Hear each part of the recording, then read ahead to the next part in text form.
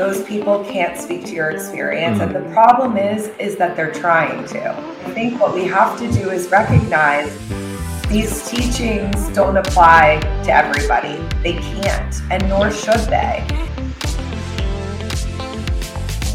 Welcome to Chill the Fuck Out, a non-self-help show that goes beyond surface level well-being and explores some light, entertaining, and positive ways we can improve our mental health and well-being. By interviewing some expert guests and taking a look at the topic of mental health in a wider context, we really do learn to chill the fuck out. I want to speak about the messy business of mind cure. You're in Florida. I used to speak at a conference in Key West, and I had a great time. And part of the event was that we had a boat ride when the sun was setting. And the first time we did this, I got incredibly seasick. And I was told it was just my limiting belief. And that story, once again, if I think about these building blocks that really had me start to, as I matured and I looked at these building blocks of beliefs that I was holding, there are moments like that where I really started to feel like, hold up, what's going on? What do you make of the idea that we can cure illness with our minds? I think we have to start with the reality that there is a mind-body connection. We know this to be true. But again, this is one of those places where I think the pendulum swung too far in the opposite direction. There are, of course, people who feel physical ailments, maybe because of their mental state. But I find that it is rarely as black and white as your thoughts or a belief caused this thing. It's usually very multifactorial. Where's the person living? What's their job? All this other stuff that goes into that. I do not believe that we can cure illness with our minds. I believe that the mind is very powerful in maybe helping us make better decisions about our care, about keeping us motivated to continue making good decisions for our treatment. But I find beliefs that say, you know, this person has cancer or they have this because of how they lived their life to be extremely harmful, stigmatizing, and really not backed up with a lot of science. Yeah, I think in your book you used the word abysmal, which I really appreciate. Yeah, and that for me is a part where it gets very messy, for lack of a better word, because when it comes to my experiences with the positive thinking movement, there's been so many benefits I've gotten from it, so many wonderful people I've met. And the part for me where we are no longer in the realms of reality is the complete mind cure pill, so to speak. But to you, that's interesting. I used that word because we're told, and I'm speaking as someone who has been in that world, that reality is a limiting place, it's not a high conscious place. But once again, whether or not it's happening, is that making sense? Like whether we want to believe in reality or not, it continues to unfold. You're in the States where the word God is much more integrated into everything, which I'm cool with. I'm cool with the word God. When we talk about, and you say this in the book, God wants me to be happy, or God only wants good for me. Or a phrase I really don't like is God is good. In some ways, it can cross over into being offensive to people's lives that you cannot put a spiritual band-aid over. And it doesn't take much to turn on the TV and see.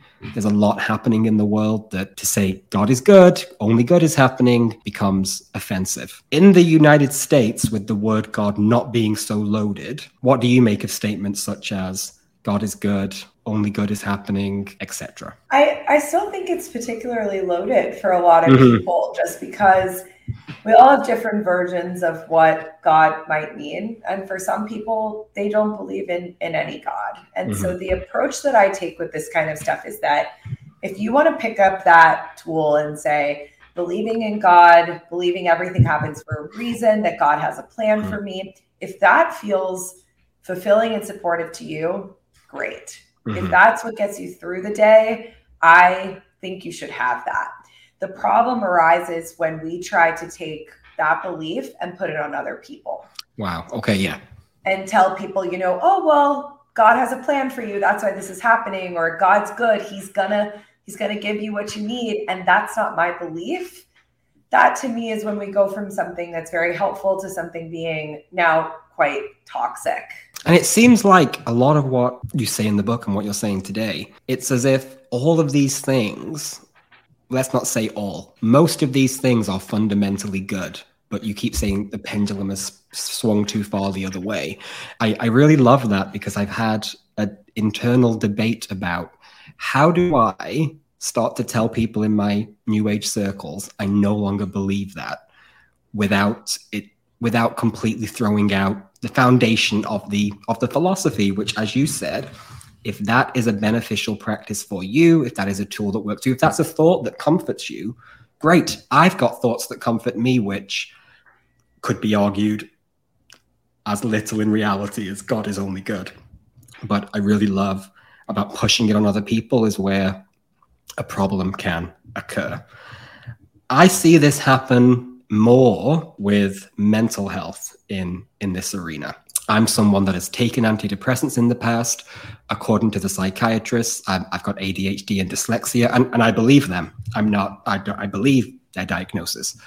There is a bigger pushback, I feel, against mental health experiences and neurodiverse experiences. Do you agree? And if so, why is that? So I think there's definitely a pushback. There's also more of this resistance towards treatment, maybe towards medication, towards believing a diagnosis. I think, you hear a lot of the rhetoric of like, it's all in your head, it's actually fine, when we know that neurodiversity is a legitimate thing. It exists, it's, it happens. People have different ways of functioning, different ways of interacting with the world. And I think to deny that is a form of gaslighting, honestly, to people who have those experiences, to outright say, I don't believe you and I think that's wrong, when you have no idea what it's like to live in that person's body. That's just so well put. And it's likely the answer to the next part I want to move on to. In your book, you speak about 11 ways where positivity may not be helpful. One of them being grief and loss. Now, I want to hone in on that. I grew up in a small Catholic community in Ireland. I was around grief and loss from before I can remember. Open casket wakes, people coming around because they'd recently lost somebody. I believe the Irish do grief and loss very well and very often. It even hit close to my family from very early on in my life. And even recently, there's been a close loss in my life. When it comes to that experience, I'm going to say love, for lack of a better phrase. Grief and loss is the one thing that is unable to be manifested over. And because of that, I really lean into the experience as an interest point. What do you have to say about the experience of grief and loss and a way to approach it that's not helpful? I think grief and loss makes a lot of people quite uncomfortable. I mean, that's my experience here in the States, is that we often don't know what to do with those feelings or how to approach them. And that's, I think, when people try to use positivity to make it better. They're in a better place now. They wouldn't want to see you sad, whatever it may be. That you're right. I think grief and loss is one of those things that you have to walk through. There is no other way to get around it. Like, people could say the nicest thing in the world to you and it's not going to feel much better.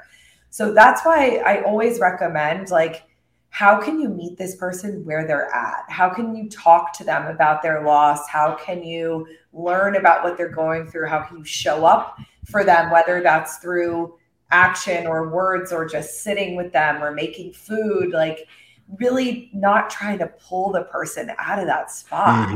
And it definitely is what happens. People want to try and pull you out of that spot, but you also, if you're someone who has been around long enough and heard enough talks and read enough books, you want to start to pull yourself out of it and fast forward the experience. It's why grief and loss, I think, is just so poignant, because, as you said, when it comes down to it, you have to walk through. You have to walk through the experience. There's nothing you can manifest, if you believe in manifestation, that is ever going to compensate for that loss. You eventually get to a place where the only thing to do is grieve. And I keep, it's wrong phrase, maybe it's the right phrase, that grief and loss is a life experience that cannot be monopolized by a metaphysical belief system. You can't, and if you can't will someone not to die, you can't will someone back to life, you can't will your pain to go away. So I think it's a profound experience. The other one of the ways where positivity is not always helpful, you mentioned in the book, is racism, homophobia, ableism. Huge topic, and you don't have to look far to see many authors from publishing houses or who've been in the well-being industry long enough coming out to address that the well-being industry for a long time, or still now in many ways, caters to a certain audience. You speak about this in the book when George Floyd was murdered. That experience is really twofold for me, because firstly, it was then when I realized, it was when I learned to shut up effectively about, oh, wow, a lot of these principles I talk about, I'm understanding them from a certain perspective, living life. I'm a white man. The later experience of that was, oh, wow, but the same way I now understand that I can't speak to the experience of someone who's Black, all these teachers I've been following can't speak to the experience of someone who is gay and neurodiverse, as I am. And that was an empowering moment. And I'd been part of it. Like I said, I'd been part of this blind spot. But how could someone who was a very wealthy Californian tell me about my North English gay experience? And it's not because they're wrong, but they can't. Mm-hmm. Where do we go with that? No, I think you're so right that those people can't speak to your experience. And the problem is that they're trying to. And so I think what we have to do is recognize these teachings don't apply to everybody. They can't, and nor should they. And so how can we recognize, whether it's as therapists, coaches, yoga teachers, how we can deliver tools in a way that says, this is what I'm offering. This is what I've seen work. It's what I'm teaching. And you get to choose whether you want to pick this up and use some of it, all of it, or none of it. And I'm not telling you that if you don't pick this up, something bad is going to happen to you, or that it's your fault. And really, again, along with creating more diversity in all of these spaces, I think teaching people, like you said at the start of our conversation, to think critically about, does this content fit my life? Does it make sense for me based on my identity? And maybe it won't. There are people that are going to hear me and say, this girl does not resonate with me. It's not what's good for my life. And I want people to feel empowered to recognize that and to make that decision. I love that you've used the word empowered, because that's the opposite feeling I had when I was most in the trenches of the positive thinking world, because it was an identity that was not mine. If we think about the cookie cutter model of a spiritual teacher, a self-help teacher, and then I would say, but I'm going to use these tools and I'm going to become that identity. Well, one, that would be an inauthentic expression of who I am, but also just from where I was starting from was such a different place. And I do believe that the one size fits all, or the absolute truth arena, or often we say it's a universal truth. It's a law. I mean, it's called the law of attraction, for crying out loud. I think that's language that now needs to be monitored. Would you agree? Absolutely. Yeah. Absolutely. And making things, I mean, I just use the word absolutely, but not speaking in absolutes about things that we don't know if they're absolute. Are there any particular phrases that come to mind when you think of toxic positivity? Oh gosh, I feel like I give so many of them in the book, but like your thoughts create your reality. Everything happens for a reason. Time heals all wounds. I hate that one. Yeah. Yeah. As much as we've had this conversation around, it's not all good, it's not all bad. Most things start from a good place, but the pendulum has swung too far the other way. Are there any parts of the positivity movement that you believe go into the realm of dangerous? Dangerous is a strong word. Yeah. I think it can become dangerous, and we've seen it become dangerous when people feel like they can cure serious physical or mental health ailments on their own just with the power of their mind. That we do often see sometimes devastating outcomes from that. Yeah. You don't have to answer this. Is there any particular philosophy of belief or even a certain book that you just can't even with? I think The Secret is one of those for me. And a lot of the Law of Attraction books, I read several of them in the process of writing this book, and it was hard for me to finish them, to be honest. Yeah.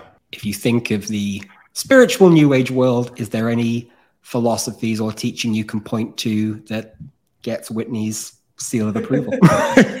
I'm not sure if there's any specific ones that I'm aware of, but I do think that people believing in something bigger than themselves and believing that there is power in the universe can be a really beneficial and positive force in people's lives, whether that's through religion or another type of spirituality. That's what I agree. And as I go on this journey of the New Age dropout, I definitely am at a place where there's so much of it I want to keep with me and keep in my heart.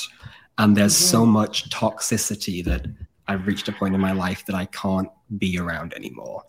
To sum up my spiritual beliefs that I'm currently taking as I leave a lot behind, but it's this idea that there is something bigger than me is comforting, uplifting, but I'm not expecting it to do anything I ask it to do.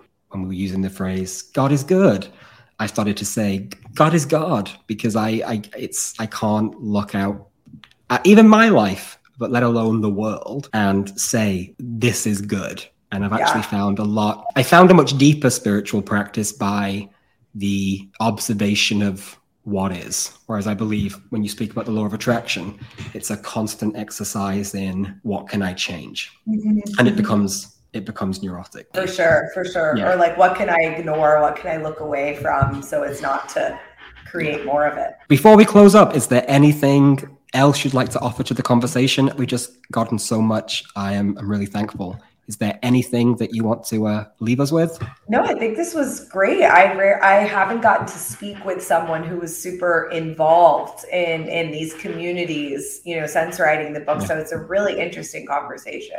Oh, yeah. And I'm just so, like I said, I read the book and then I read it again in preparation for this interview. But when I was reading it, underlining things, I was in the coffee shop yesterday, just like crying and exhilarated all at the same time, because it really is the beautifully articulated explanation as to what I feel has been happening in my life and my friends' lives for the last 5+ years.